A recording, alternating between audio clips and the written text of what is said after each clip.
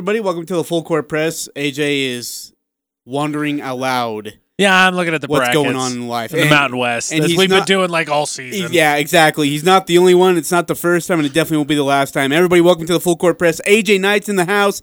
Eric is absent today. I'm Ajay Salvesen here at 106.9 FM, 1390 AM The Fan, 1069thefan.com, and of course, streaming on our 1069 The Fan mobile app. So grateful to have you guys joining us here on a Monday. Welcome to March. You know, AJ, it's interesting. Last year, it took about 6 months to get to the third month of the year.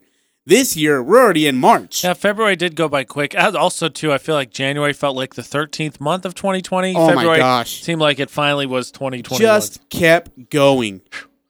So it felt all right. Also, the only reason Eric's gone is I send him those weird timeshare deals all the time to get him out of here so I can get on the show every once in a while. You give him a phone call. Eric's like, yeah, I'd love to go to Jamaica for 3 days. So I get on the show every once in a while. It works. AJ, always grateful to have you. AJ, the co-host of VFX in the morning, 6 a.m. to 10 a.m. on 94.5 VFX. He's also my wonderful co-host and the creator of From the Bleachers podcast. I got to tell you, I don't want to brag, but our most recent one was a ton of fun. I got to get a little clip out. But where can we find that, by the way? There's actually just you can find the link to go find it on the 1069 The Fan Facebook page. It's up there. We had a former football player on, BYU great, Hans Olsen, who played for the Colts. Told us a great Peyton Manning story. Oh, my gosh. Told us a great Lavelle Edwards story. We had a friend of mine who's a Colts fan argue with Ajay about the Patriot. It was good. And we gave the Jazz. And by the way, some love. I'm still right. You guys, you Colts bugged the locker room. You put cameras on our sideline. You were filming our signals, and you didn't. And then you got caught, but you were able to get out of it. I don't get it because the NFL doesn't hate you guys. He sees you guys as good people. It's good. But when it comes to the Patriots, oh, hey, wait a minute. They won a Super Bowl. They got to be cheating. That's how it goes. From the Bleachers podcast, AJ and myself have a great time. We're going to be talking San Diego Padres baseball, I believe, on this upcoming one. Getting ready for spring training and Can't whatnot. wait. Yep, spring training is already underway. Started on Sunday. A host of games already It's got weird. through. Am I the only one that's like, baseball, really? Like, I just feel like, I don't know. To me, like, it's the normal time, but I just feel like I'm not ready for baseball. I don't know why. Because, like, football's over, so... Yeah, there's a hole there I'm ready to fill. You're right. In fact, that's a great point because basketball, NBA's not even at the midway break. Yeah. They're still a week away from that.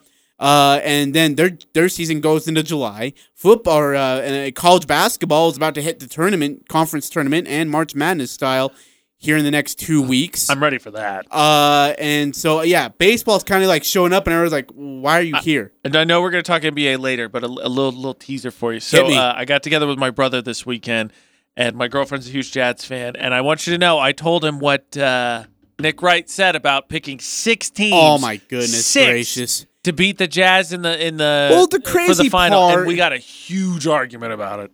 I can't wait to hear. I've got, you know what, my Hall of Shame? It's got a leading candidate right now. I'm sure and it I does. can't wait. I'm sure it does. Can't flip and wait. Hey, but let's start off with some Aggie basketball. They get the sweep over Nevada. Game 1 was a doozy. Game 2 ended up being a blowout. We'll start with Game 1. Final score, Aggie 75, Nevada 72. Utah State was up 21 and cruising, looking like they were going to run away high to park the car in the driveway and get out. And then all of a sudden, Nevada started hitting threes. And Cambridge was the leader in that. Cambridge went wild in the second half. He finished in 35 minutes, 5 of 11 from deep, 9 of 18 from the field for 23 points. He had 3 assists, 3 boards. But the Aggies were able to hold on. Here's the thing, is that the Aggies scored at the 10-minute mark. They didn't have another field goal until less than a minute left in the game. And it wasn't so much the defense. It was the fact that they couldn't take care of the ball. They finished with 16 turnovers. And a lot of it, AJ, was the entry pass. And I've always kind of wondered, because when I used to would watch basketball, what's so hard about throwing the ball to a 7-foot big guy? Like, just throw it to him. Just get it there. I'm sure a lot of people have asked that question. But then, I play basketball, and I'm like 3'0" playing against a 6-foot guy, and I'm like, dude, how am I supposed to get it to me eating Cheetos on my bed. This is not difficult, guys. Come on. Come on.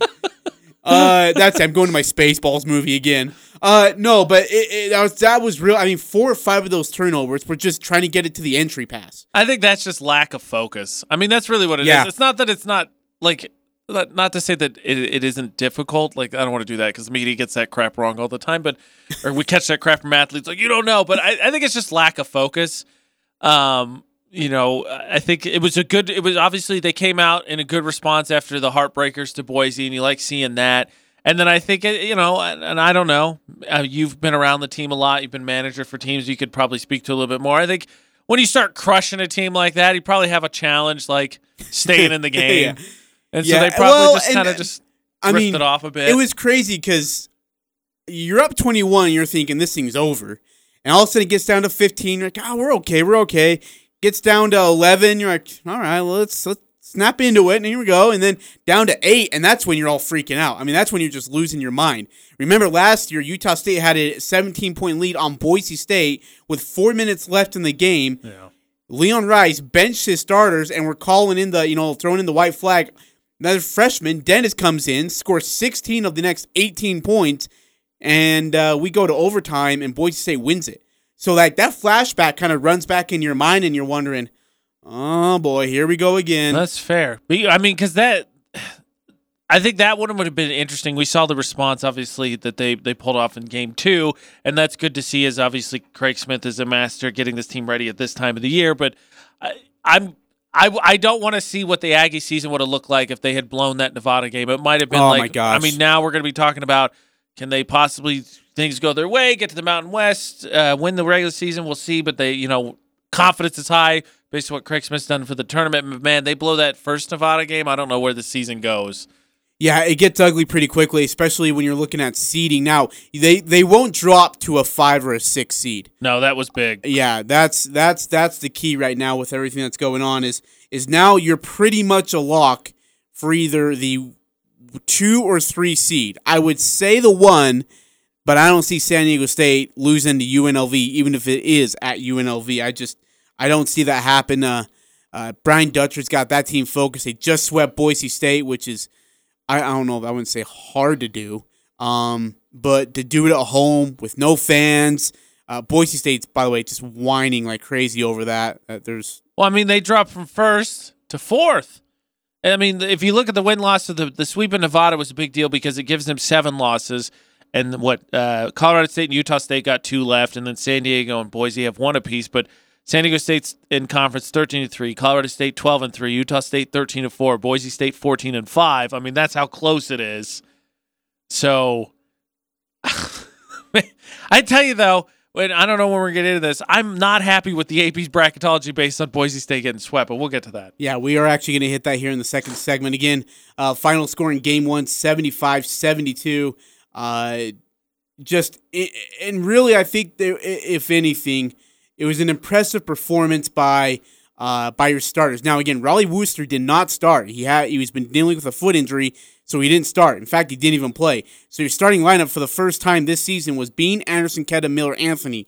That is an average of a 6'4" starting lineup on height. Big boys. And it gave the Nevada Wolfpack all sorts of problems. That second game, that rebounding margin was... Absolutely. In fact, the Aggies won the rebounding margin in Game 1, 38-28. They out-assisted Nevada 20-18, and they did turn over the ball 16 times, which isn't good, but they shot 50% from the field. They shot 52% from deep. That'll get it done. Yeah, actually, sorry, 44% from the field, 52% from 3, 66% from the line. They were 18-27. Knocked down like 5 of those free throws, and we're not sweating this out. Yeah, no. You want to shoot at least mid-70s as a team. So again, 75-72 final score in Game 1. For Utah State, Bean had 19, Anderson had 10, Keda had 16 and 17 boards. Miller had 10 points, and Marco Anthony finished with 4. He had kind of a rush shooting night, went 2 of 4 from the field. Ashworth was the leading bench scorer with 9 points in Game 1. Now, so let's go to Game 2. Aggies. And, everyone said, okay, because I told somebody that was Nevada's best punch. Right there. They exhausted themselves to every bit to try to get back in that game and then tie it or win it. And I said, no way does the Aggies let this game even be close. Final score, 87-66. So after the series sweep, Utah State now 16-7 overall, 13-4 in Mountain West Conference play. Nevada falls to 14-9 and 9-7 in Mountain West Conference play. What a game on senior night from Mr. Ketta and Mr. Bean. Again, in 27 minutes, Bean 5-10 from the field. He was 1-3 from deep. In fact, his 3 3-pointers in game 1 were a career high. Go figure. He was 6-6 at the charity stripe. He had 13 boards, 17 points. Ketta, 9-19 from the field, 8-9 from the free throw line. He had 26 points, 13 boards, 6 assists, and 3 blocks, along with 1 steal in 33 minutes of play. Let me ask you something. NBA scouts, looking at a big man like Ketta. Right. One of the biggest things is that, A, he wasn't physical enough last year, but he was just coming off an injury. Yeah. And 2, his passing as a big man needed to be better. I think he has excelled, overachieved in both aspects this year, AJ. I think so. I mean, because obviously what the NBA's moved to is positionless basketball. So it's not that there can't be a big, it's just that it's moved away from it. So if you are big, you got to be able to pass because they're not going to just drop in the block and let you pound the ball on the pavement and make your move. You got to be able to do so. And then I think the big thing is obviously switching because of the way with the pick and roll and how important that is in the 3-point line. You're not going to be able to just camp in the paint as well. So I think it's a big thing to obviously be able to pass the ball and then just be able to move. You got to be able to move and cover space. Obviously, we know what we can do at the rim. I think his free throw shooting's improved. That's a big thing too, obviously, because you don't want to be a weakness, especially late in games. So, I mean, we talked to Carl, right, when we talked to him leading up to Sam Merrill's draft night, and he told the same thing. He said he was getting calls, doing his due diligence. Team were on Merrill, and they were getting ahead. They were getting ahead a year ahead on Kata, asking about him. So we know there's already been teams paying attention to him. Alfonso Anderson in his final game, what may be his final game as an Aggie, finishes 4-10 from the field, 1 of 5 from deep, 3-3 at the line. 24 minutes, he had 12 points, 2 steals, and 2 turnovers. Brock Miller had just a rough go at it. He goes 0-7 from the field, 0-5 from deep in 17 minutes, no points. He had 1 foul, and he had 1 turnover. Poor guy. And they still beat him by 21. Okay, so actually hold that thought for a second because we're about to get to there. We're just about to get there. You hold on right there. Stephen Ashworth was a quiet in 20 minutes, 2 of 4 from the field, 5 of 5 at the line. He also had 9 points and 4 assists. Max Shulga, freshman. This guy has got some of the sexiest swag. Just moxie. I'm telling you. Okay, first game, it's his first meaningful minutes. He goes in, he dribbles onto the right wing, pump fakes the 3. The guy bites. Shulga holds he palms the ball with his right hand in the air as to kind of tease him with it, like it's a cheese playing with a mouse. And then pulls the 3 and he misses it, but the crowd would have went freaking nuts. Yes, they would. Yesterday, he gets a steal. Okay, he's I think he's 45 seconds to a minute into the game, gets a steal. And I'm not even freaking kidding you. He throws the sexiest Allen Iverson-esque bounce pass at about 48 feet to Marco, who then goes ahead and says, you know what, that's too good of a pass, I'm going to botch the open dunk. Dude, if I'm Max Shulga and we go to the media, I'm telling Marco, you owe me dinner. Yeah. Well, what I'm hearing is Max Shulga's bad luck. Yeah. Max Shulga was absolutely phenomenal, and his numbers don't say it, but it's his play that does. In 24 minutes, he was 2 of 5 from the field, 1 of 3 from deep. He had 8 boards. He had 5 points, 2 assists, 3 steals for a freshman. Contributions. Raleigh Wooster made his first appearance back since Fresno game 1. Not bad. 14 minutes, 1 of 3 from the field, 1 of 3 from deep. He racked up 4 fouls in 14 minutes? Wow. Had 3 points, 2 assists.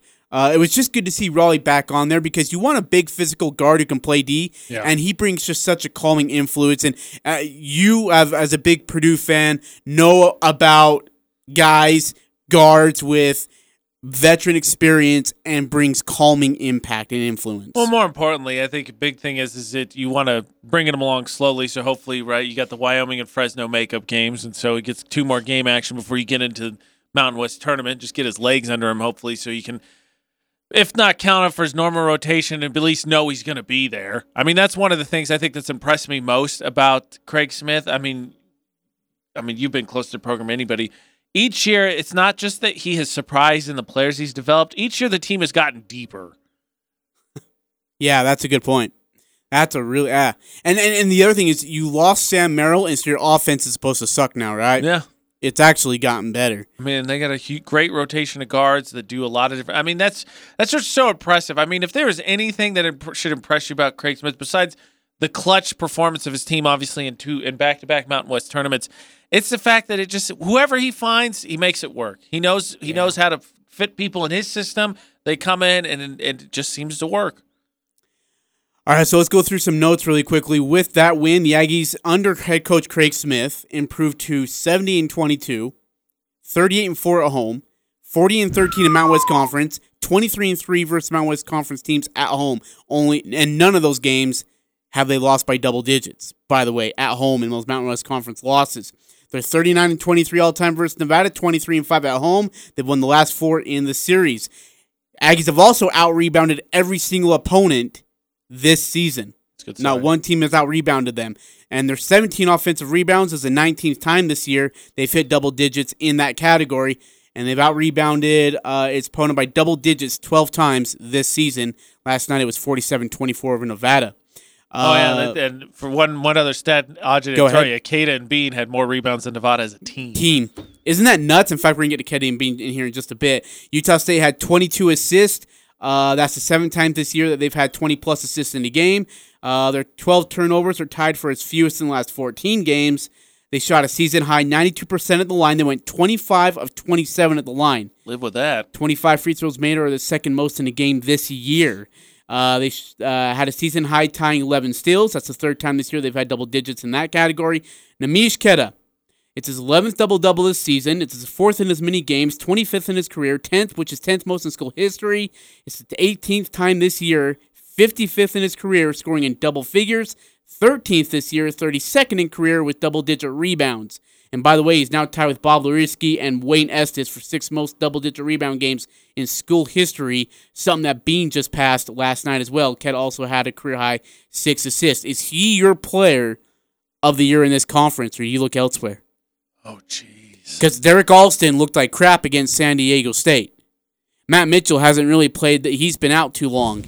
And Sherfield just got absolutely just shredded by that Aggie defense in the last 2 games. I'm going to say yes, because, so San Diego State lost Flynn, right, because he got drafted. He's with the Raptors. Yeah. But, I mean, you talked about this. I know you got some flack for it, but you had Sam Merrill as where on the all-time Aggies list? Was he 1? I had him 1. You had him 1. Thanks for bringing that up. Now our listeners are going to just scream at me again. But, I mean, regardless, even if people say he's not 1, I would assume most people have him on the Rushmore, if not top 5, right? Oh, no, absolutely. So you talk about losing somewhat of that importance, and it's not like Cada was an unknown then. You knew what he was. But the fact that, like you said, this team was expected to flop, and he took a bigger role. He's on the, you mentioned, so he's 6 for double-digit rebounds. Yep. He's 10th for double-doubles. 10th in school history, yeah. Where's he at on blocks? And then in blocks. Oh, he's first in blocks. So he's set first by a in long blocks. In fact, he's about to break his own record. So he's doing that, and, you talk about losing one of the greatest Aggies in program history. Well, and another one steps up. I don't think Cada's going to be thought of in the same vein as Merrill, but he's trudging that way. Well, here's the thing, though. Someone said it last year, and they said it really well. Sam Merrill's the best player on the team. Namish Queta's the most important player on the team. I think I'd buy that. Inside out's important. Well, but when you can draw a double, yeah, and then allows your perimeter guys to just take wide open practice jump shots, it kind of gets ridiculous. I know whoever said that. I know what they're going for, but I mean, Sam Merrill was the most important player last year. Yeah, at least in the Mountain West Conference tournament, without a doubt. Justin Bean, just this story of this guy just gets more phenomenal by the year and by the day, by the game. He posted a 6 double-double this season. He had 17 points and 13 rebounds. Second in as many games, 23rd in the career. That's 11th most in school history. He's just 11 behind Amish Keta. 14th time this year, 39th in career in scoring double figures. 8th this year, 33rd in career with double-digit boards, and is tied with Mike Santos for the 4th most double-digit rebound games in school history. There you go. He passed Wayne Estes and Bob Lewinsky last night. Keta's right on his heels. Bean also had a career high or season high with 3 steals. Nemi and Justin Bean together have posted double-doubles in the same game for the second straight game. 4th this year, 5th in their careers. Is just outstanding. Fonzo was great. He had double figures. Marco Anthony as well. Max Shulga had a season high, 24 minutes with season highs of 8 boards, 4 steals, 2 assists. Aggies now, get ready for March. They got their mojo back. And by the way, in regards to Mountain West Conference tournament regular season and tournament play, Craig's record, a beautiful 8-0. I'll live with that. I mean, the Wyoming and Fresno State games, I would agree. I don't expect to be challenged. I think they're just important for resume. Because, I don't know. I kind of lean with you. We'll see what bracketology is. I know we're going to get into that. And you and I, 2 weeks ago on our podcast, had Eli Betker in, and he talked about... so good. He talked about, I asked him point blank, I said, how big a deal are those 3 missed games the Aggies had earlier this season when you look at the win totals? And he said they're big. He said they don't do anything for resume, but when you look at the non-Power 5 conferences, people like to see those win totals run up. His specific quote was 17-3 looks much better than 14-3. AJ, you and I are getting ready to be the head coaches of Valparaiso basketball, and so I wanted to ask you. Historic program. I wanted to ask you. So Mountain West Conference is playing games in this open week. Yes. Colorado State's got 3 games. Utah State's got 2. San Diego State, Boise State each have 1. What would you rather have? 2 games and some momentum going into next week, or would you have 1 game and rest going into next week's Mountain West Conference tournament in Vegas? So, if I'm the Aggies, I think it's 2 because the rest I think is important, but you're also trying to build your resume. And so I think, again, if you could stack up the wins against Fresno and Wyoming, which I think they're going to, then that would make Utah State 18-7. Overall, it'd make them 15-4 in conference. I think that's a big deal going forward because I think it could make a difference. It's going to be a razor's edge on, I think, the first 4 in and the first 4 out and the last 4 out or whatever, the next 4 out. And so I think that's a big deal, especially when you talk about how much jostling has happened in the Mountain West. Because as I'm looking at the bracketology right now, I can tell you, and we're getting into it a little bit later, Boise State is firmly in the one I'm looking in. And that kind of surprised me since they got swept. To me. I know. I'm with you. But I think in Colorado State's not even in the first 4 out in this one. So the jostling in the Mountain West is a big deal. So I think stacking up those 2 more wins it would be huge for Utah State going into the tournament. Yeah, that's a good point because remember, Boise State only has 1 game, Utah State has 2, and like you said, it's going to move up. It's going to move the needle on who finishes where. Now, of course, Utah State controls their own destiny. You win out, you're the 3rd seed, maybe 2nd seed, depending on what Nevada, Colorado State do. Maybe a 4-way tie for 1st, depending on what San Diego State, Boise State, and Colorado State do, as well as yourself. Seriously. But again, I think it's just nice that you're able to control your own destiny, that you have the control. Like, look, we just win out. Everything's going to take care of itself, and we can't finish any lower than 3rd. Now, it doesn't matter what Boise State does at this point. Yeah, it's true. I mean, again, so just the loss totals in the Mountain West, San Diego State and Colorado State have 3, Utah State has 4, and Boise State has 5. By the way, here is the quirky news in regards of that Mountain West Conference tournament. The Aggies finish as a 3 seed. Game 1, the Thursday quarterfinal game, is at 8:30 Pacific time. That's 9:30 here. Right. They win that game. They play 10 o'clock Mountain Time on Friday with a 3 o'clock championship game on Saturday. That's such a quick turnaround. That is for the 3 seed where the Aggies sit. Boise State, meanwhile, if they were a 4 seed, would end up playing at 2:30 and 6:30, respectively, Thursday and Friday, with a 3 o'clock championship game.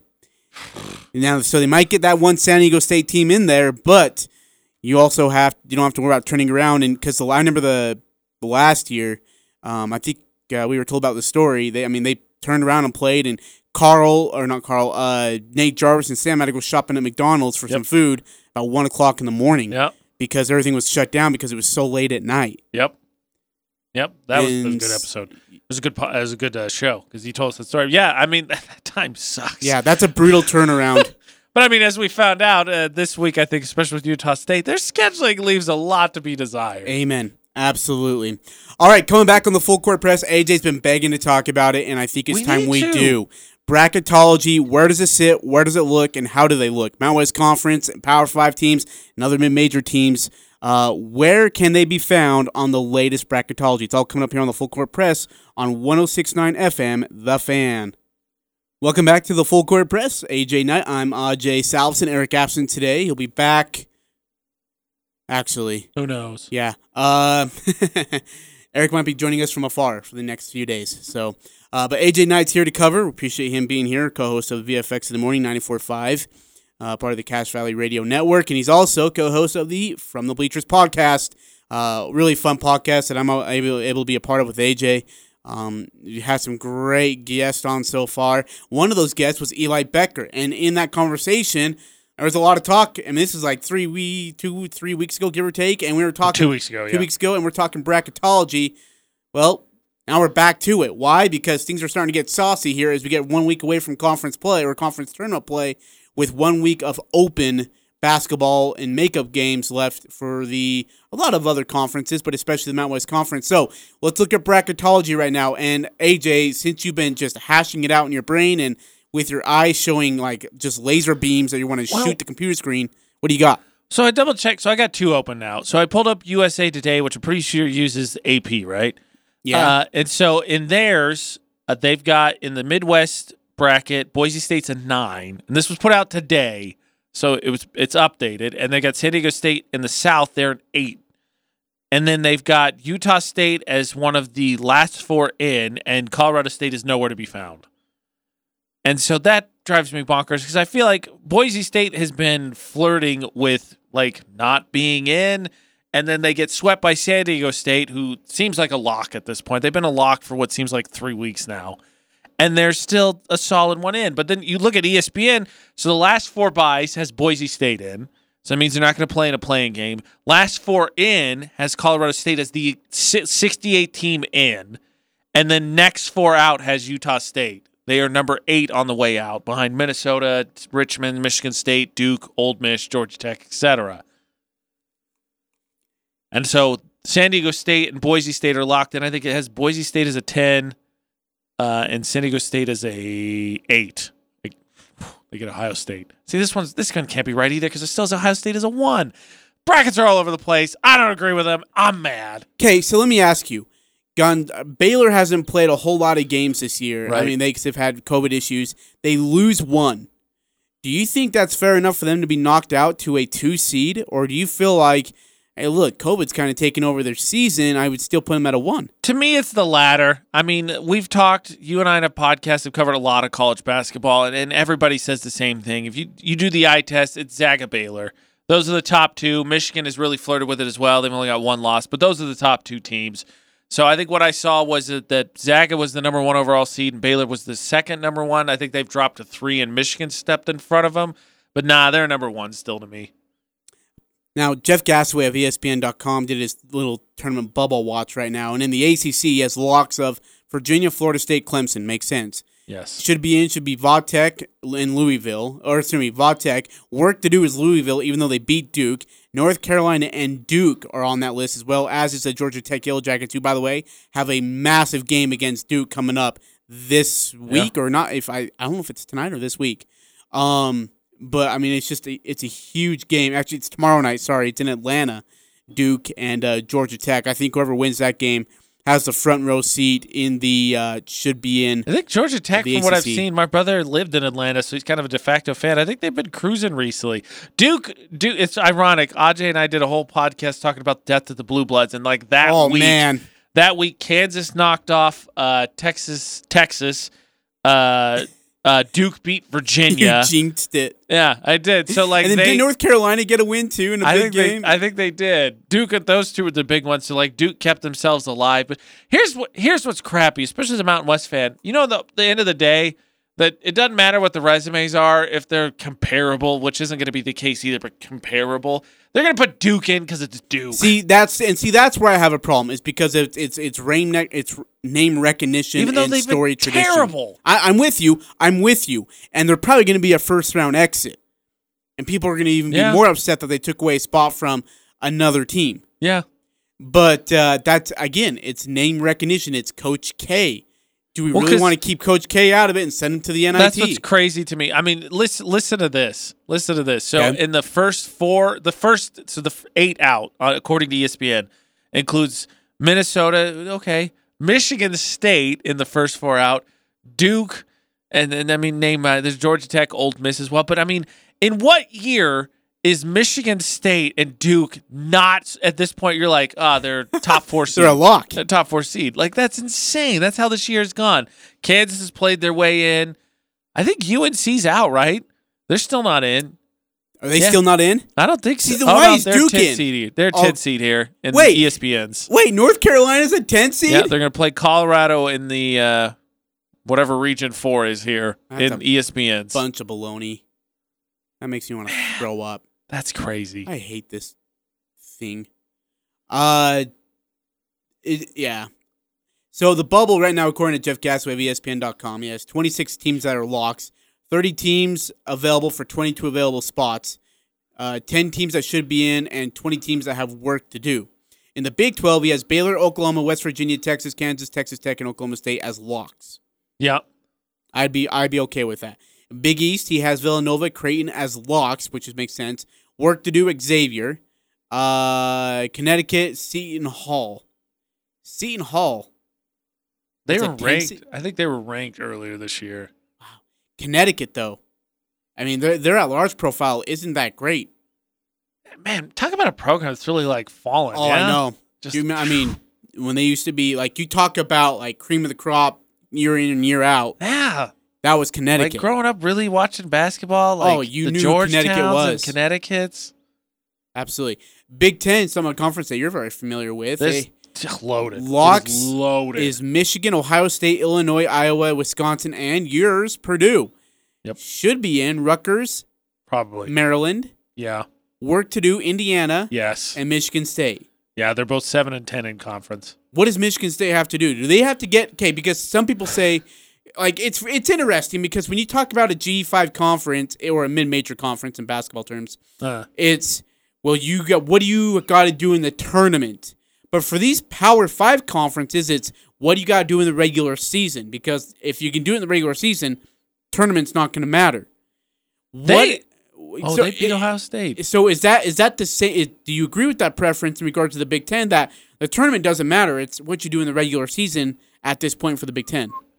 For example, Michigan State. Yeah, usually if the Big Ten tournament matters, it's usually like you have to win one game because like that would be a bad loss, and then you're good.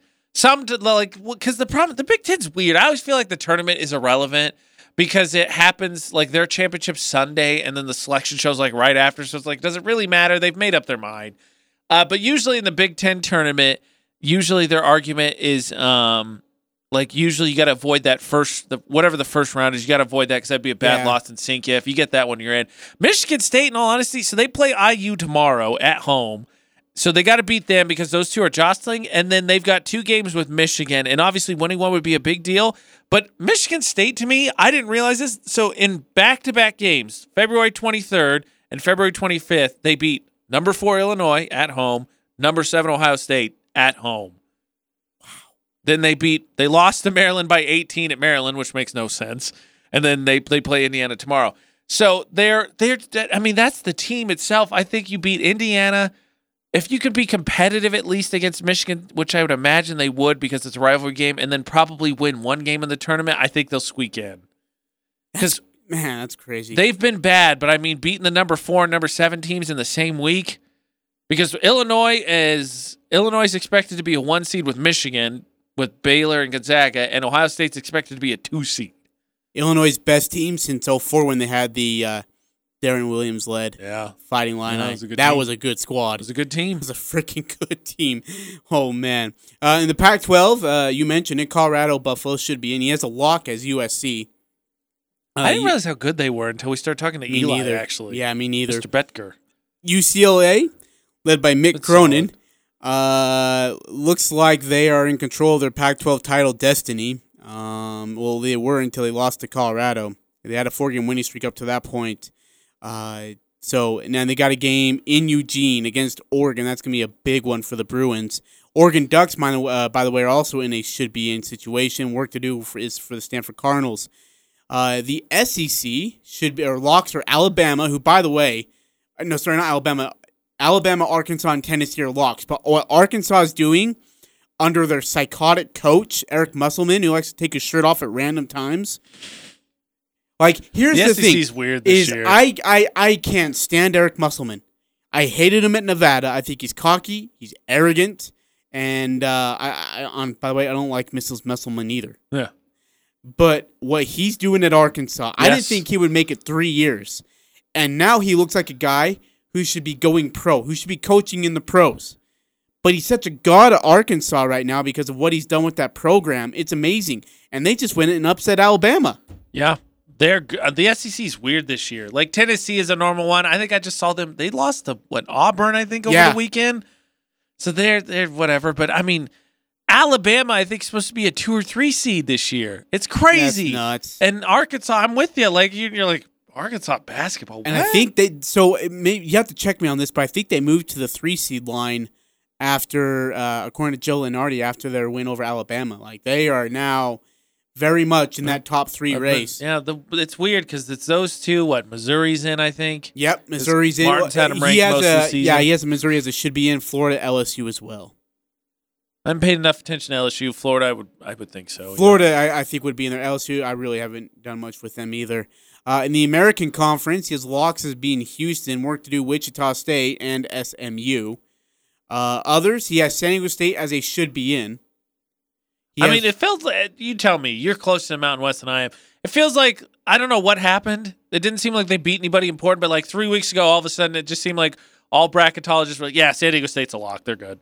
I don't get this. They're in. And Eric and I talked about this last week, and I think you and I talked a little bit about it on the podcast. I don't understand how, bracket predictors can go from, there's 4 teams in the Mountain West Conference that are definitely good enough to be in the tournament to, we're only putting 2 in, though. I don't understand that. I don't know. He has locks as Gonzaga, BYU, and Loyola Chicago. Yep. Which I would agree with. Yep. Work to do is VCU, Boise State. That's where I think, I don't know where you are. Maybe it's a little fresh for me, but the brackets I have has Boise State in. The ESPN one is a little bit closer because it has Boise State as last 4 buys. But I feel like you get swept by San Diego State, you're kind of teetering on the line because the whole Mountain West is teetering and you drop the 4th. Yeah, you should be teetering on the line. Yeah, absolutely. You're 4th in the conference. Now, San Diego State at one point was projected as a 10 seed from ESPN. Then they got swept. But it's interesting because the committee looks at so many different things, and they bring up different items every single year after their projection day. But one of them is the body of work, right? Boise State has a net ranking in the top 40. And I would assume that they beat Fresno. I would imagine that Boise State's still in no matter what. I mean, unless they have, I think unless they get upset, and that's exactly where I was going. Early as the 4 seed, they would have to face Nevada as the 5 seed. Nevada swept Boise in the regular season. That might do it, and Nevada can knock them out. I wouldn't leave it out of their hands. They lose that if they don't win. They win that because I think Nevada saw enough. Obviously, Nevada's not getting in, but Nevada saw enough. You win that, I think you're in. You lose that, you're out. It may just come down to that as long as they take care of Fresno State. He also has Bonaventure, Drake. He has Colorado State as a team work to do. And now it's a crowded bubble, really crowded right now. Yes, full of teams who are going to push each other off and on. They're 1-1 against the 3 top teams: Boise State, San Diego State, and Utah State. And out of those 4 teams, they're the only team that hasn't got swept by any of those 3 teams, right? Which is amazing. Yes. Their net ranking is in the 40s right now, not bad. And if nothing else, one of the best shooting teams in the country, one of the best offenses in the country, but if they beat Nevada on Friday with a little bit of help from UNLV, they could end up as the 1 seed going into the Mountain West Conference tournament. Hey, so refresh my memory. What does the bracket look like for the Mountain West tournament? Like, so skip past the first one. Say San Diego State, Colorado State, Utah State, Boise. They're 1, 2, 3, and 4. Say they win their first games. Okay. What does it look like? Because honestly, the way you're saying this is it may come down to whoever makes it to the championship game. Because it seems like it only wants 2. Maybe there's a way a third one could squeak in if they get some help from the bubble. But it seems like the 2 teams that play for the Mountain West Championship, doesn't matter who wins, both of them are going to go. Okay, so first part, let's get through the standings really quick. It's the Aztecs, Rams, Aggies 3rd, Broncos 4th, Nevada 5th, UNLV, Fresno State, Wyoming, San Jose State, Air Force, and New Mexico to cap it out. The tournament, as of right now, and I've got to find the bracket as well. I don't want to screw this up here. There we go. Sorry, the bracket right now would end up being, as you mentioned, 6, 7, 8. Let's see, 6 and 10. So UNLV, 7 and 8. Yeah. So UNLV and so 8, 9, so the first Air game. Force. So the first game of the day would be on a Wednesday at 12 Mountain Time. That's the 8th and 9th seeded teams. So Wyoming and San Jose State. Game 2 of Wednesday would be the 7-10 game. Fresno Air Force. 6-11 at 5 o'clock. UNLV, New Mexico. So I think we all assume UNLV, Fresno, and Wyoming is the higher seeds are going to win Absolutely. those. Okay. And New Mexico, by the way, isn't a given to go right now. I don't know if they're even going to decide to go to the Vegas tournament. On Thursday at 1 o'clock Mountain Time, you will have the number 1 seeded team play. Who do they get? 6-11 game? Okay, so UNLV, San Diego State, UNLV. So a rematch. They could play each other 2 times in a row. Well, San Diego State. Make sure I did that right. Winner of first round of game number 1. Sorry, I lied to you. That would be the 8-9 game. So Wyoming, San Jose. So Wyoming. Okay. And then the 4-5 seed or 4-5 game is game number 2 in the quarterfinal. Boise State, Nevada. Quarterfinal number 3 would be the 2 seed versus the 7, right? Yep, 7-10 game. So Colorado State, Fresno State. Oh my heck! So that means then the late night game number the third seeded Utah State Aggies would play the winner of the 6-11 game. UNLV. Oh, that's yuck. Are you serious? UNLV. I mean, UNLV and Nevada can still jostle for position because Nevada's 9 and 7 and UNLV is 8 and 8. But I don't think that changes. Yeah, I think that's stuck because then Fresno State's behind. Well, Wyoming's 6 and 8, so I don't know. I don't think that changes. So I mean, Utah State is going to have a tough road because you win that one and then you get the winner of Colorado State and. Was it Fresno? I would rather have that game than the winner of San Diego State or Boise State. Give me Colorado State and Nevada and let Boise State and San Diego State beat the crap out of each other, and then you can pick up the scraps on Saturday afternoon at 3 o'clock.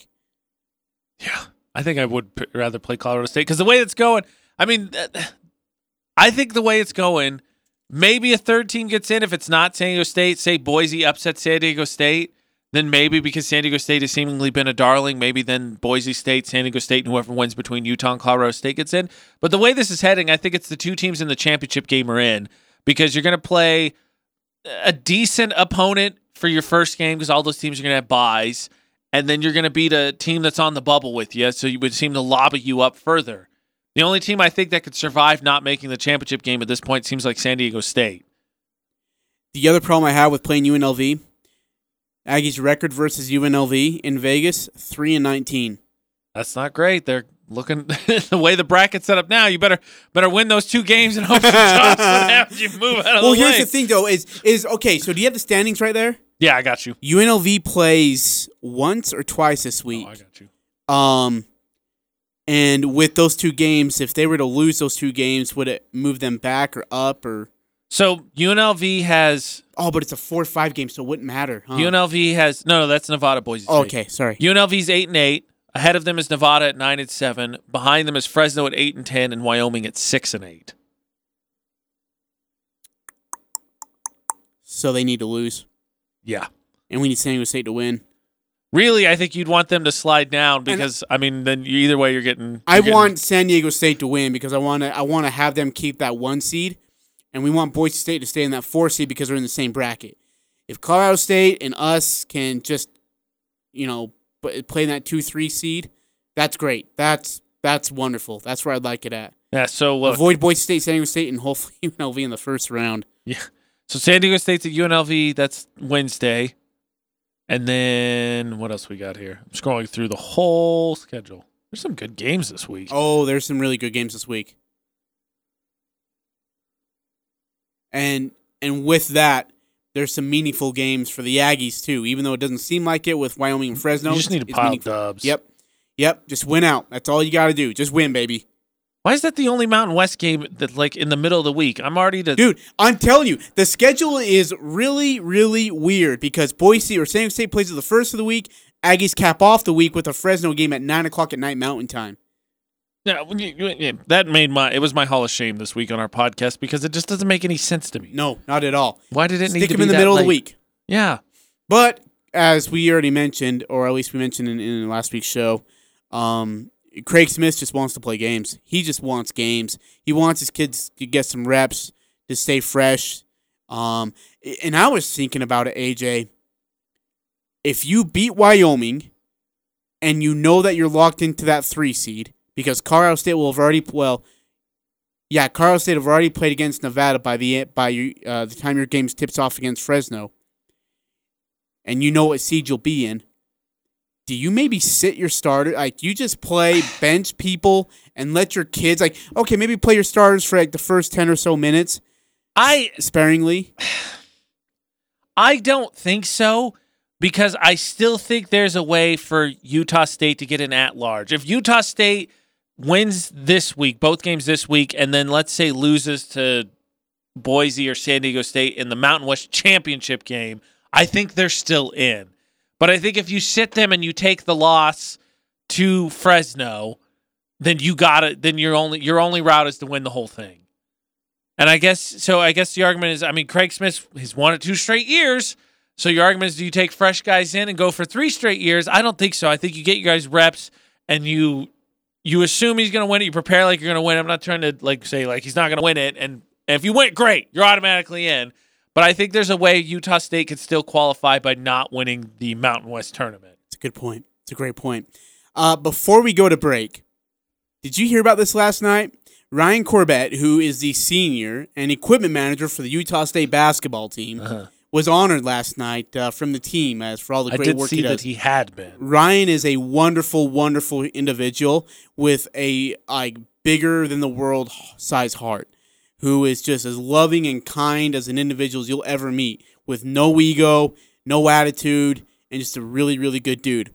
Last night, they're up 22, and there's some physical play on one end, and Utah State's bench doesn't like it. Ref turns around and whistles a technical.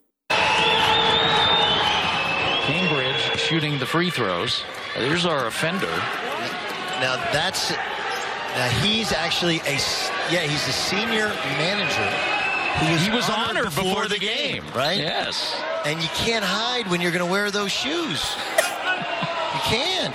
I think Craig is smiling under the mask. I mean, look, usually you start.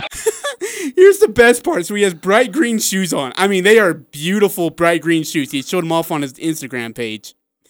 The crazy part is he's not the one who got the technical. But, dude, everyone thought it was him. He got a loud ovation for getting the for what everyone thought he got the technical. There's people clapping. I'm on it. I'm just dying laughing. Because here's the thing is when they whistled the technical towards that bench, he was standing up. And so everybody thought it was on Ryan. And Ryan's like, what did I do? And then I look over at Craig, and Craig looks at the referee and is like, what did he say? And supposedly the ref said, I'm not going to let the bench talk to me. It's got to be the coaches. And Craig's like, and you hear him mouth it, really? Jeez. So Ryan, this wonderful, wonderful kid everyone blames him for the technical that he never got, but man, he's getting all the love, all the credit, and all the attention. So I texted Ryan earlier today, and I said, Ryan, you take that credit, okay? You are single and ready to mingle. Let's get you a girl. I mean, dude, you are the man on campus. I mean, correct me if I'm wrong. Doug Gottlieb was talking about his shoes. Yeah. So that's By the a pretty way, big deal. Doug Gottlieb is as arrogant as he sounds on his radio show, I found out yesterday. All right, coming up on the second hour of the Full Court Press, we're going to talk some Utah Jazz basketball. They split the weekend series. We'll get ready for the All-Star game as well here on the Full Court Press. Welcome back to the Full Court Press, hour number 2. AJ Net, I'm Ajay Salvesen. Thanks for joining us, however, wherever you're doing. So on 106.9 FM, 1390 AM, The Fan, 1069thefan.com, and streaming on the 1069 The Fan mobile app. Hey, just before we get going here on hour number 2, don't forget that the Best in Northern Utah contest, which is presented by Thermo Fisher, is already going on. Now, you can start nominating the best businesses in Northern Utah, and businesses must be nominated in order to be voted on by the community for the Best in Northern Utah 2021. Nominate your business or a business you love, and you can do so at thebestofnorthernutah.com. Again, it's presented by Thermo Fisher, where they are hiring. Utah Jazz are the best in the league right now. And you've been saying that for what, 2 months now? Yeah. It's been a minute since they weren't the one. But here's the thing: you don't want to let go of the moment because it's just fun to say, hey, they're the best in the league. They're cruising. They have still the best. They're the only team that has single-digit losses, because they've got 7. Next closest is the Lakers and Clippers with 11.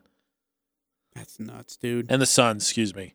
So, over the weekend, the Jazz played the Heat and the Magic. We'll start with the Heat. The Heat beat the Jazz 124-116. Heat improved to 16-17, 9-7 at home. Jazz 25-7, 11-5 on the road. Butler and Dragic were really, really good in this game. Butler, for himself, had 33 points, 10 boards, 8 assists. Dragic came off the bench, added 26, 3 boards, 2 assists. They also got 19 from Bam Bam, 12 from Kendrick Nunn, and 15 from Duncan Robinson. Here's the thing: is people like to overreact to losses when you have a record like the Jazz do. But I honestly didn't think they were going to sweep that weekend series. Well, I mean, look, they're the number 1 team. They're not going to win every game. Yeah, you're not going to go 72-0. Not to mention the Heat they got to be getting desperate at this point because everybody, they made the run to the finals, they got beat up, and everybody's like, "Oh, okay, they're going to be a contender in the East." I'm looking at the standings right now. Do you know where the Heat are? Where? 5th.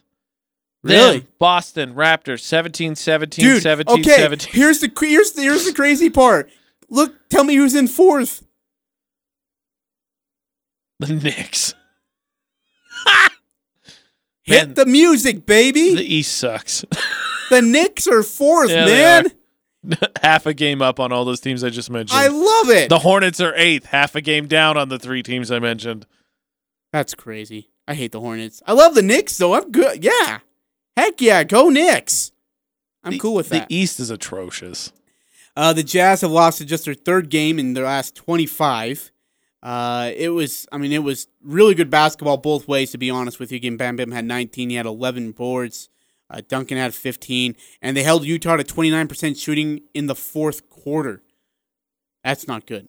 In fact, the Jazz actually overall for the game in itself shot 15 of 46 from 3.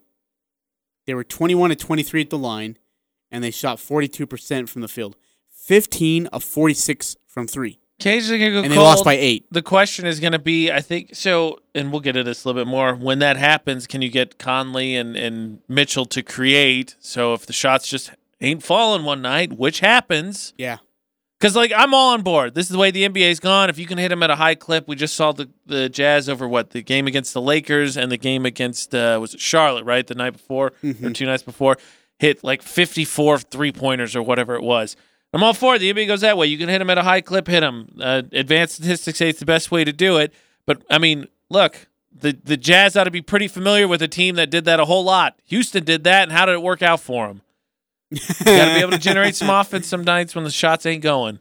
Donovan Mitchell had 30 for the Jazz, but he missed 8 of his final 9 shots. They got 17 from Bojan, 15 from Gobert, and 14 from Conley. Clarkson and Ingle had 13 apiece. They were out-rebounded 50-36, which isn't great. Yeah, that's not good. Nope. And then they had the second largest differential of any team against Utah this season. But again, the shot, just 15 of 46 is bonkers to me, dude. Well, if you're going to shoot that bad and then get destroyed on the rebounds, it's a recipe for failure, especially for a team like Miami who's not played well. It's usually missed 3-pointers is a quick way to get into transition. Yeah, absolutely. Derek Favors, he played. By the way, Derek Favors playing his 607th career regular season game with Utah. That breaks a tie with Ricky Green for 9th on the team's all-time list, which is pretty awesome. Congratulations. Next up on the list is Byron Russell for him, who's a 628. And Gobert has scored his 6,000th career point in the Miami game with about 1:53 left from the charity stripe. So, good on both of them. And then, of course, after that, if you lose to the Heat, you got to beat the Magic, right? They're terrible, so yeah, I'd hope so. Yeah, well, but you know how the Jazz can be capable of playing at the team's or the opponent's level. Not the case in this situation, as the Jazz do beat the Magic 124-109. Strong runaway third quarter really is what it was that got them to separate from the Magic, and they now are 27-7 on the season, 12-5 on the road. Magic are 13-21 and 8-10 inside of their home backyard. Mitchell had 31. Ingles played well again in place of Mike Conley. Again, just 6-1 following a loss is pretty darn good. And they've lost consecutive games just once all season long, and not since January 6th when they were 4-4. That's just incredible. Yeah, it is. So and then Mitchell, who was scoreless in the first quarter, he scored 25 of his 31 in the second half. That's clutch points. 25 of 31 in the second half, man. 15 of them were in the third. And they had a 4-point lead at half, and they put it to 14 by the end of the third. And they're 25-0 in leading after 3 quarters. And they've won by double digits for the 23rd time this season. So let me ask you this. Shoot. We'll get into Nick Wright comments, but obviously the comparison's going to be, and I got into this argument with my brother, and we'll segue, but so like Nick Wright says, look at the Atlanta Hawks and that team they had, because I think they were 60-22 or something like that the year, 61-21. They were the 1 seed, and everyone's like, this ball space and offense is going to be great, and then they got swept by LeBron. They got absolutely crushed by the Cavs. So the argument is, like, you can do it in the postseason, or you can do it in the regular season, but can you do it in the postseason? Here's my point when it comes to those teams like Atlanta. And my brother disagrees with me, but I'll ask you, who was the best player on that Atlanta team? Back in 14? Yeah. Probably Joe Johnson. You think it was No. Johnson wasn't there, was he? Paul Millsap? You say Millsap? I would have said Horford, but okay, I'll give you Millsap. Millsap was pretty darn good. No, Millsap was good. No argument. Then my next question, and this is what's different to me. Would you ever consider Paul Millsap a star? No. I don't think so either. I'd consider him a very good player, but no one's like Paul Millsap, star. Very good player and a good team. And that's the difference to me. Jazz have Mitchell, who to me is a star, working his way towards superstar status, and Gobert, who I think, people want to talk about his offense. I think it's improved, but he's a defensive difference maker. He's a defensive player of the year candidate every year. Not to mention they're going to have probably the 6th player of the year, because I don't know if anybody's going to catch Jordan Clarkson even if he stopped playing right now. And they're going to have obviously the coach of the year, but Budenholzer won it for the Hawks that year. Because the other argument I heard Nick Wright make, and I think it was actually you played a clip, Ajay, and he was talking about how they're all from the Budenholzer tree, so that just means they choke or something. Like, that doesn't make any sense. Should we play the Nick Wright clips? You can, just to put more perspective on them. People want to be mad. Actually, I've got 2 clips here of the Jazz from Nick Wright. Man, he must have been really, really bored.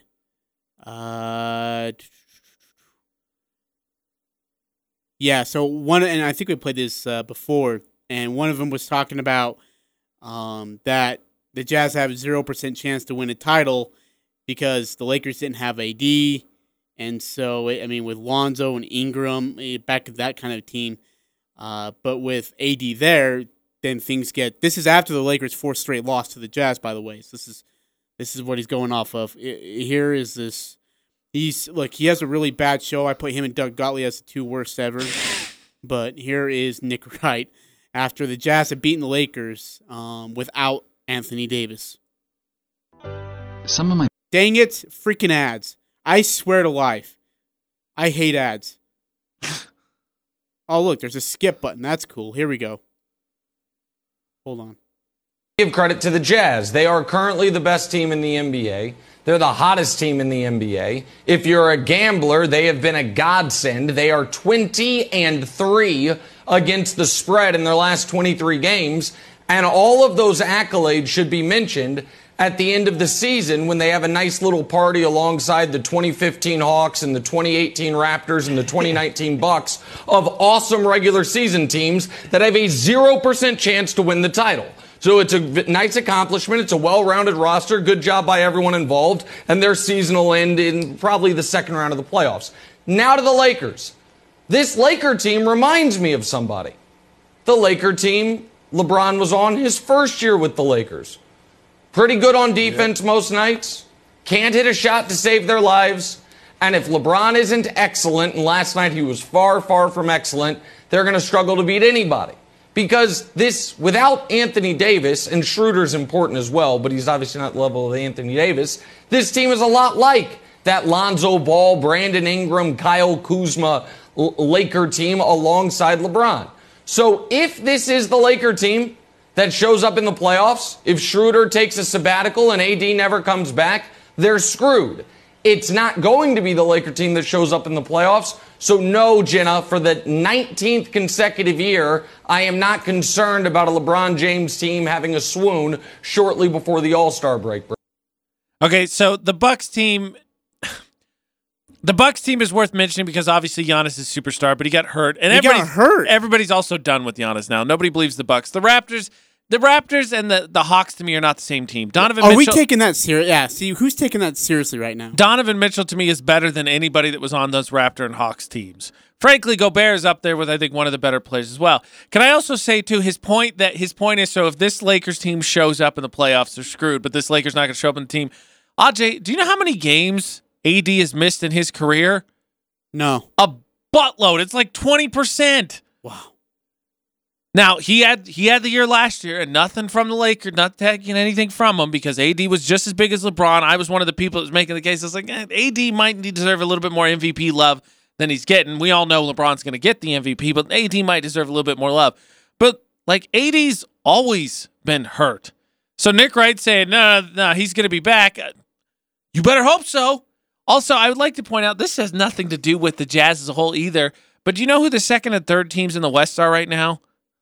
Mm-mm. Lakers and Clippers. Do we really expect them to move behind the Suns? No offense, you and I are on board with the Suns. We think they're a good team. But I think the Lakers and Clippers, we're pretty dead set, going to be up there with the Jazz all season, right? Sure. I think it would be a big deal not to have to play those teams in the second round. Yeah.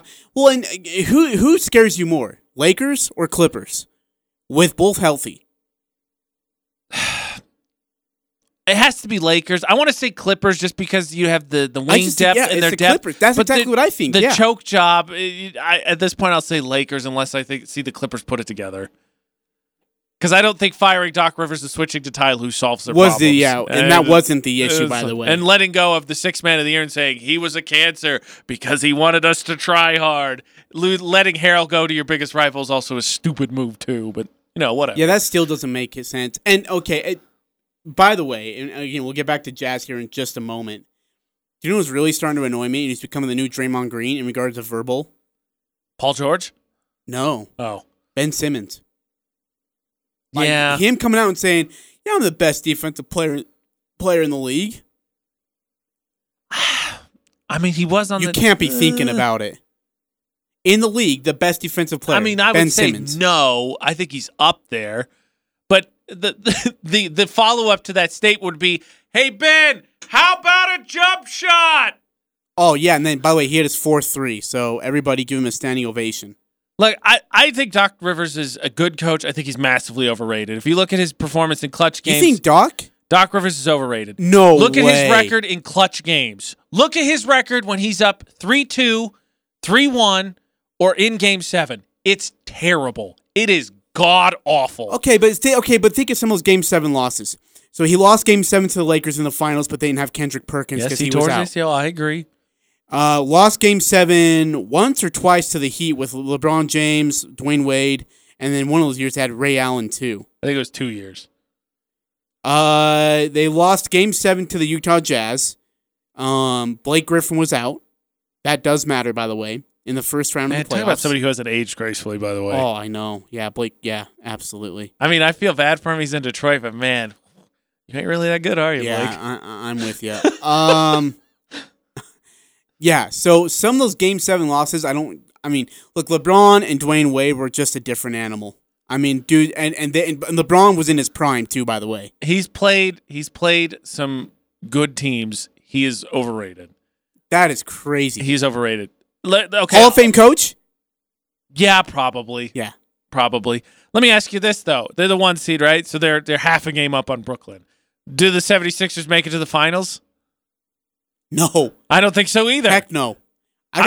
Brooklyn's running away with that thing in the playoffs. I mean, if it goes the way I think, I don't know that the 76ers beat the Bucks. Well, Durant's been out with some hamstring soreness or something that. We'll see. I gotta be honest. I wrote an article when they made the addition for Kevin Durant and Irving. I said it wasn't gonna work because I thought Irving was gonna blow it up, and then they added Harden. I was like, oh, this is absolutely not gonna work. I'll eat crow if they get to the finals.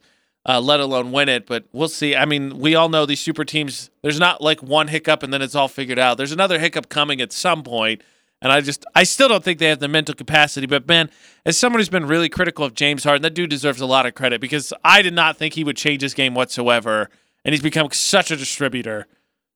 So credit to him. Yeah, absolutely. And then also, I guess with that, would you say Mike Conley should be an all-star? See, you and I talked about this. So yeah, the question is who do you take out? And my argument is there's definitely the West reserves are not great to me. I don't think Paul George is an all-star. We know AD's not going to play, so there's another opening. And so Booker's the name, and he's probably going to get in there, but you and I think, have the same attitude. I don't like Booker. I think he's like James Harden without the success. He's a really talented offensive player, hasn't done anything. I got into my argument with my brother about this one, too, because I said I don't think he's an all-star. And my brother said it was crazy because he's averaging like 25 points. And I said, yeah, he's averaged that two past years. He said, you know what the Suns did those 2 past years? Nothing. Zip, zilch, zero. And you know what the difference is? Chris Paul. If Booker's stats didn't change whatsoever and they went from not making the playoffs to the middle of the playoff hunt, I mean, that to me shows how worthless he is as a player. So, yeah, I think Conley should probably be it. Honestly, Conley should have gotten it at some point. I can't tell you a year specifically, but it's shameful that one of the classiest guys never had a technical in his NBA career has not gotten in. Because and if he doesn't get it this year with being the point guard of the best team in the league, he ain't ever getting it. It's ridiculous because he's been on some very good teams. And it's not like even those grindhouse teams, and I know they had Gasol and Randolph. It's not like everybody's like, oh, it's just Gasol and Randolph. No, Conley was a huge part of that. Utah Jazz play the Pelicans tonight in New Orleans, so we'll be shortening our show tonight. Utah Jazz 27-7 again versus the 14-19 Pelicans. By the way, I would like to add, speaking of the Pelicans, that I am absolutely with Eric on his argument, because I heard you guys talking about the reserves the day they broke. Winning should be a factor. Yes, I agree. So Trae Young, no. He's Yes, absolutely I not agree. an all-star. Zion has transcended, and I agree with it. I don't think he should be an all-star. Zion Williamson currently leads the team in points at 25.5. He's shooting 61% from the field, 70% from the free throw line. Mitchell leads the team in points, Gobert in boards, and Conley in assists. And the Pelicans are the 11th seed at 14-9. That's great. Wait, 14-19, you mean? 14-19, excuse me. Yes. Again, that game will be at 6 p.m. here on this very station, 106.9 FM, 1390 AM. The Fan. Keys for the Jazz to get a win. I think he's played good defense. Shut Zion down. I think you just slow Zion down and see if anybody else could beat you. Ingram's solid. Lonzo's inconsistent. They've got decent role players, but I mean, I expect Zion to get his. Just try not to get in too much foul trouble, make him work, and then see if anybody else can beat you. I just don't think they can. Which is crazy too. I mean, just that. I mean, one guy transcends that team to 14 wins. That's crazy to me. I agree. He's a very good player. Don't get me wrong. He's quickly heading up the list in terms of some of the best NBA players, so he's going to get there. I just think wins matter. Yeah, That's a good point. I agree with you on that. All right, we'll talk some more NBA basketball, finish up our thoughts on college basketball, and we're also going to get some NFL news. Big news in the NFL market today. As a defensive player is headed to another team to reunite with somebody else, should a quarterback head that direction as well? Uh-oh. That's just a theory and a conspiracy theory at that. Love it. Hey, don't forget our Best of Northern Utah, presented by Thermo Fisher. You can go on to bestofnorthernutah.com and vote. Again, we want to thank Thermo Fisher for sponsoring it, where they are hiring. That's AJ Knight. I'm Ajay Salvesen. We'll get to the final segment of our show, the Full Court Press, here on 106.9 FM, 1390 AM, 1069thefan.com. It is the Full Court Press. Welcome back to the Full Court Press. Final segment here. AJ Knight, I'm Ajay Salvesen, Eric absent today. AJ. Yes. You're a music guy. You co-host VFX in the Morning with Mikhail Taylor on 94.5. Yes. Kesha's birthday today. I love Kesha. Not as much as my girlfriend. I love old Kesha. New Kesha's nice. Yeah. New Kesha's okay. Old Kesha was just smoking. Yes. TikTok was one of my favorite drugs. Yes. Or songs. Yes. This is a good one. Well, I was thinking about the drug song. What was it like? Your Love Was My Drug or Your something like that? Love Is My Drug. Oh, man. I used to boogie to that. Jam. She was a jam. She was so good back then. Yeah. Absolutely one of my more. Why does she look like she's like a plastic doll, though? I think she's just Oh, my sad. gosh. Look at her. Like I love the message and stuff. And some of her new stuff's good. Like my girlfriend really loves it, but I just love the dance that she did before. I went and saw her live, and she doesn't do it as electronic music. She does it as band music. It's just not the same. Yeah. 2010 Kesha was awesome, or 09 or Kesha, whatever that is. She was incredible. Really, really good stuff. All right, AJ and I'm Ajay Salvesen here on the Full Court Press. I want to go through the standings again here in the Western Conference. Jazz, Lakers, Clippers, Suns. Spurs are 5th, by the way. That's Popovich. Man, when is that guy going to retire, by I the don't way? know.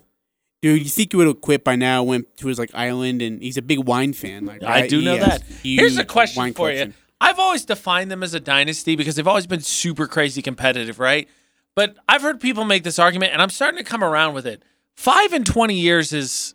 5's a lot, but in 20 years... I know, it's like an era of Spurs era as opposed to a Spurs dynasty. Like the Lakers winning 3-3, that's kind of a dynasty. How many of the Warriors won? 3? 3 of what was it? 3 of 4. So they need. And they 2 went more. to 5 straight. Okay, so they need 2 more. The Heat won 2. Yeah, they won 2 and 4. They won the middle 2. So tell me the last time a team has won 5 NBA championships in 20 years. I think the Lakers, right? They had 3. Didn't they win 5 in 10 years? So the Lakers won. Magic had 5, so they won. 80? So starting 2000. From 2000 on? Yeah. Oh, then no. I mean, Yeah, they do. Because they beat the Pacers. The Spurs' first one was 99. The Spurs won in 99, and then the Lakers won 2001 and 2. And then the Spurs won in 3. And then the Lakers won. Ooh. Then Detroit won in 4. And then the Spurs won again in 5. And then the Lakers won in. They beat back-to-back the Magic and the Celtics. So they've only won 4. Which year did the Celtics win? Now, dude, how do I not know? This is so I sad. thought it was Lakers, Celtics, Lakers. Title teams. Yeah, I should. This is sad. I don't even know this. Okay, so No, because the Hold Spurs won in 5. yeah, so They beat Cavs. Oh, I'm right. They beat the Cavs. The Lakers won in 1000, 1001, 1002. Yes. They beat the Pacers, Sixers, and Nets. Yes. And then they won back-to-back, beating the Celtics and Magic. So They they did won go back-to-back. They won 5 in 10 years. So there you go. So other than the Lakers, Others would make argument too. You can't have 2 dynasties at the same time, unless Golden State wins 2 more titles, which I don't think they will. unless in the Klay next- comes back in the next 5 to 10 years. super healthy next year. And Steve Kerr still wants to coach. Yeah. I would say so. The Lakers and the Spurs are the only 2 teams to won 5 titles since 2000. Since 2000. If you count the 99 title, which I would. I just I've always pretty defined crazy. this dynasty because they were so good. Because obviously the Lakers tailed off under when they traded Shaq, and then they came back and they tailed off again. So they had prolonged excellence. Just 5-20 is in a stretch. Suppose the Lakers winning 5-10, or the Bulls won 6-8. What is it? The Showtime Lakers, I think, won 5-10. I think it was 5 championships in 10 years. They won in 80, 82, 85, 87, 88. And they went back in. Oh wait, time out. Am I wrong here? They won. Hold on. I gotta look it up. Doggone it. By the way, Celtics versus Lakers 30 for 33 parter. Very good. Oh, it's so good. Very good. Oh, I fell in love with that documentary. Very good. Yeah, that one was really good. Craziest thing about that, you know, right. So they say it's Celtics versus Lakers, and I knew a little bit of my basketball history. I guess I just didn't pay enough attention. You know what's so disappointing? They played each other in the final 3 times. You know what's even more disappointing? Is LeBron and Kobe never even had a finals appearance together. I agree. You're supposed to go those years the Celtics and the Magic they went. Could not. Like, the NBA gods just would not allow that to happen. That was when he was supposed to go. Then he goes in 05 after he beats single-handedly destroys the Pistons, and Spurs beat him. Spurs laughed about. I mean, because by the way, that was a free one. I went too. back and rewatched that Spurs Pistons series, just like highlights of it. That's a very underrated series for how good I'm it telling was. you, there's a really. It's called the. I just texted it to my dad. I don't remember what it's called. I can't remember. It's Secret Base. Secret Base, I think, is the YouTube channel. They do the collapse series. They talk about how the Pistons went from nearly winning back-to-back because they left Big Shot Bob open, and he hit a big one in game, I want to say it was 4. Yeah. And it tied the series at 2, or I think it put the Spurs up 3-1, actually, because it was in San Antonio, and they went on to win that one. Otherwise, Detroit would have repeated for the second time in franchise history, and instead they didn't, and then it just kind of collapsed from there because they're like, hey, let's trade Chauncey Billups for Allen Iverson. And that just went Wait, so China, great. wait. That wasn't that later on because Chauncey Billups was a part of the 07 team that got beat by LeBron James and the Cavaliers. Yeah, it was eventually, but they started trending down, and then that just completely destroyed it. I know. Well, and another thing that really hurt him, though, is that brawl, the Malice in the Palace. Oh, yeah. Because they were a legitimate contender that year. That one, I think that really killed the Pacers. And see, there's a great article on that on ESPN.com about that, and I would totally agree. It hurt the Pacers more than it hurt the Pistons. It killed the Pacers. Like Jermaine O'Neal, Artest, and was it Davis brothers were on there? Yeah, Davis brothers. There was Reggie Miller. But Reggie Miller was injured. Yeah, he was out for a little bit. Mark Jackson was on that team. Like, it was a super good team. But yeah, it killed the Pacers, and they were like, "It's our time, it's our time." Michael Jordan's gone, and then that destroyed everything. Yeah, it's crazy. I just as I went back and watched like old school basketball in the early thousands was so good. It was so good. Maybe it was ISO ball. Yeah. Well, I mean, it was ISO ball, but I mean, it was beat the heck out of you. Last man standing only. Yeah. I mean, I'm reading now. My dad got it for me Christmas. I flew out this weekend and flew back, so I had time. So I'm reading 3-Ring Dynasty. Bruce Perlman wrote it about, or Jeff Perlman, I think is actually his name. Jeff Perlman wrote it about, it's basically, it starts from when the Lakers acquire Shaq and Kobe, because it was the same offseason, and I think it goes until they trade Shaq, and just talks about all the behind-the-scenes stuff of how crazy that organization was. Because, I mean, here's a question for you. Granted, he didn't do himself any favors because Shaq just stopped taking care of himself. But if Shaq and Kobe don't break up, how many more do they win? They win more than Kobe's 5? Yeah. I think so, too. They get 1 or 2 more. Maybe 2, actually. I'm leaning towards more 2. Because nobody could beat them. Nobody could stop Shaq and nobody could stop Kobe. And they had a great supporting cast. I mean, you had Shaw, and Shaw was kind of aging. Ori was kind of aging. But Ori didn't need to play many minutes. You just need him when you needed a big shot. Yep, big shot. Bob. Yeah. And then you had Derek Fisher, who was young. Yeah, still really good. Yep. If Andrew Bynum, when did he come into the league? Him and Lamar Odom. Well, they got Odom in the Shaq trade. Oh, is that when how they sent got him to Odom? Miami, yeah. Really? Yeah. I didn't know that. Because, see, here's the thing. If you were able to keep Shaq, swing Bynum your way, dude, that team is hard to beat. Yeah, because the other thing is, the thing to watch is that Shaq just didn't take care of his body, but he lost a bunch of weight when he went to Miami, and he got that fourth one with Wade, even though Wade did most of the heavy lifting. It's interesting because, you think, I'm just curious because they're such a force, but they could not stand each other. And have you ever seen the interview? It's a one-on-one between Shaq and Kobe, and it's like 40-something minutes long. Really good. And they're straight up with each other. Kobe's like, dude, when I saw you in the finals, I was pissed in 06. Oh, I'm sure. And then Shaq's like, well, I was pretty upset when you beat the Celtics or the Magic to get yours, and I was really upset when you beat the Celtics to get number 2. Yeah.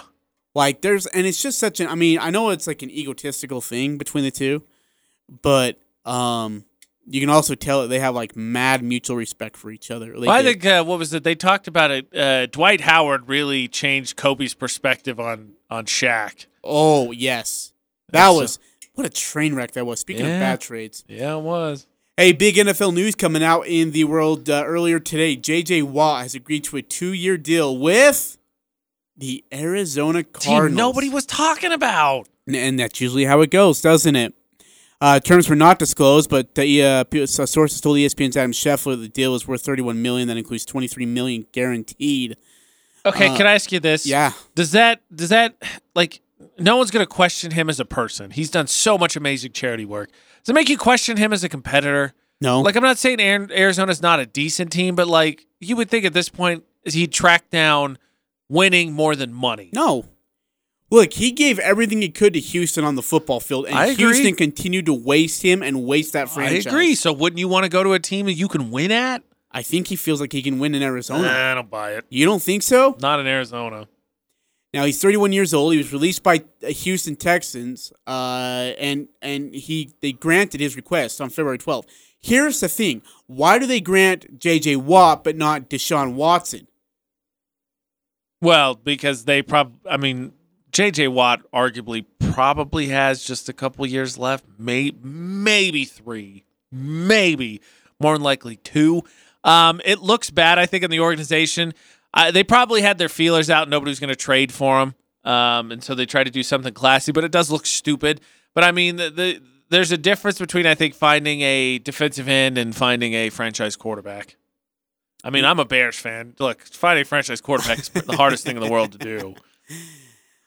Now he reunites with DeAndre Hopkins. If you're Deshaun Watson, you're kind of walking in there like, that's great. Lost my best receiver, probably lost our best defensive player, and here I still am. You want a blueprint on how to torch an organization? Bill O'Brien's got you covered. Oh yeah, they were great. They did. They textbook stuff. Young pass rusher, trade him away for nothing. Best receiver, trade him away for nothing. And by the way, he reunites with Vance Joseph, who's the Cardinals defensive coordinator. He was the Texans defensive back. I think it was during Watt's first 3 seasons, if I'm not mistaken.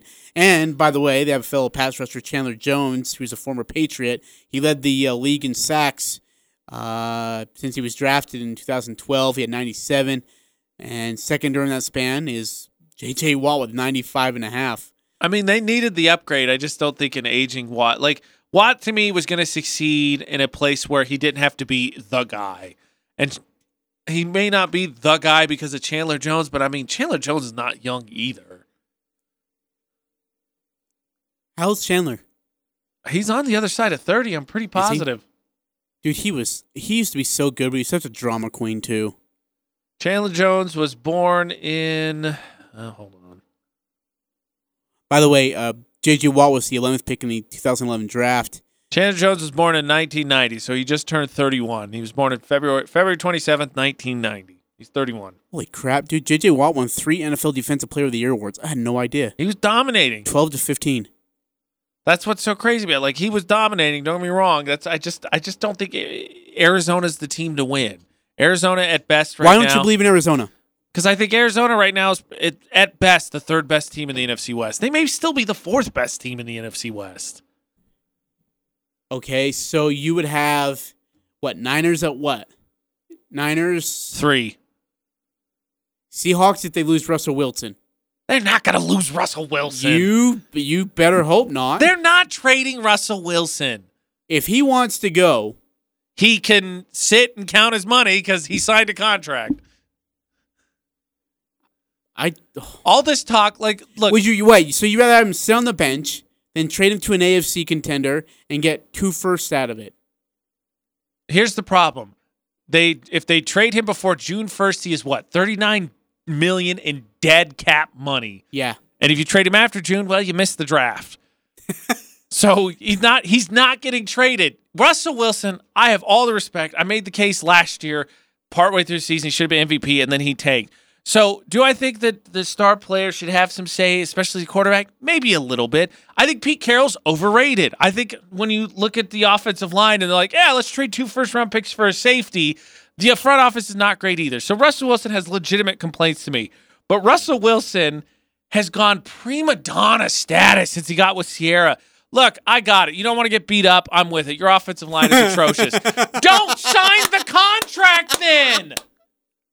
Does he have any receiving help? Is Metcalf's over there, right? Metcalf, Lockett's inconsistent. He got hurt. They need, again, his front office isn't great. You want to talk about a franchise who's seen downhill days after their, glory years. The Seahawks were that Legion of Boom defense and have now just, Pete Carroll's not that great. Russell Wilson has saved his front office and coach's job. It's incredible. It goes down that quickly, though. You don't get to sign the contract and say, all right, yeah, I'll sign for the highest contract ever, and then the next year, like, all right, get me out of here. Don't put your signature down then, bro. They'll trade you. Who's worth more value if you were to trade him? Russell or Deshaun? That is a good question. I think Russell's contract is cheaper. Man, I don't know. I don't know that you can go wrong either way. I think that Watson is. It's like Russell Wilson is not a problem, but Russell Wilson, I feel like, is very drama queen-esque. So I think I would take Watson. I take Watson. He has less. Wilson has less injury history, but I think Watson is younger. And I don't feel like he's a little bit more expensive, but this is the first you've heard of him whining, and I think he's had plenty of reason to whine before. Like anybody who, like, if you were drafted first round pick the last 2 years, you're like Bill O'Brien, like I'm whining out the get go, like this sucks. Please trade me already. I don't want to be here because I don't want to play with it. I'm joking. If you're the Texans, you didn't have a first round pick because he traded it from some third back. So Hey, off subject, but you're a big Purdue football fan, obviously. Absolutely. Drew Brees is retired. Can you just give me your synopsis of seeing him, what he did at Purdue, but then what he ended up doing in his career? Both the Chargers and the Saints. In all honesty, you could probably say Joe Tiller is one of the forefathers, I would say, of the spread offense in college football. They used to call the Purdue offense with Drew Brees, it was called basketball on turf. It's probably on grass, basketball on grass. But he was this no-name guy that worked himself into a top-end quarterback, and he took us to a Rose Bowl that we lost because that's what Purdue does. We lose. But it was just, he made us nationally relevant. And then I think I got to see him as the Chargers quarterback. He got replaced by Doug Flutie, but I saw him up in Soldier Field. And I always wanted to cheer for him. And the fact that he came back from a shoulder injury that had teams like, no, we're going to stay away from him, is great. I think he's one of the best throwers of the ball. He's one of the most accurate guys. I do think his place in terms of the greatest all time is not going to be as high as his stats should suggest because the Saints had a lot of empty calorie seasons for him, but he's up there. He's one of the greats. I like him. And he's obviously a Hall of Famer without a doubt. Yeah, no doubt. Just what he's done with the Saints was phenomenal. What he's meant for that city too, in all honesty. Oh yeah, the charity he's done during Hurricane Katrina, he was incredible. Yeah, all that. All right, about 90 seconds left here in today's show. Really quickly, AP Top 25 poll came out earlier today. Gonzaga, Michigan, Baylor, Illinois, Iowa, top 5 rounded out. Final top, let's see, the Loyola Chicago's at 20, Virginia's at 21, Vodtech 22, 23 Purdue, 24 Colorado, 25 Wisconsin. Purdue and Wisconsin play tomorrow. Kansas at 13. Arkansas's at 12. I'm telling you, the SEC's weird this year. Yeah, I'm just looking at it. Alabama's at 8. Kentucky's not even going to sniff the tournament. It's not even sniffing, yeah. Kentucky's not even going to sniff the NIT. By the way, San Diego State stands at 19. Wait, you don't think, just for traditional purposes, you don't think they make the NIT? If they do, it's only because their name is Kentucky. They're not worth that amen. tournament. I'm with you. Hey, Hey, one more question for you. If Utah State does not make the NCAA tournament, do they go to the NIT? They have to, right? Yeah, because I think they would be the third. I think you take them over whoever the other team is in, because I think we're pretty set on 2 of the Mountain West getting in. By the way, and I forgot to mention this in our first hour when we were talking about Utah State, 3 best plays of the night. Bean's diving save that landed him in the tunnel, and then he went back and got to the other side. Sugar threw a sexy 45-foot bounce pass, and Raleigh Worcester had to go save a ball coming right at me and bounced it between his legs coming out of bounds. Saved your life. Dude, it was incredible. I'm just saying, it was amazing. That's all I'm saying. All right, that's AJ Knight. I'm Ajay Salvesen. Hey, thanks so much for listening to today's show of the Full Court Press. You'll be able to find it on podcast. We'll be back tomorrow. Recap Jazz basketball here on 106.9 FM, 1390 AM. The Fan.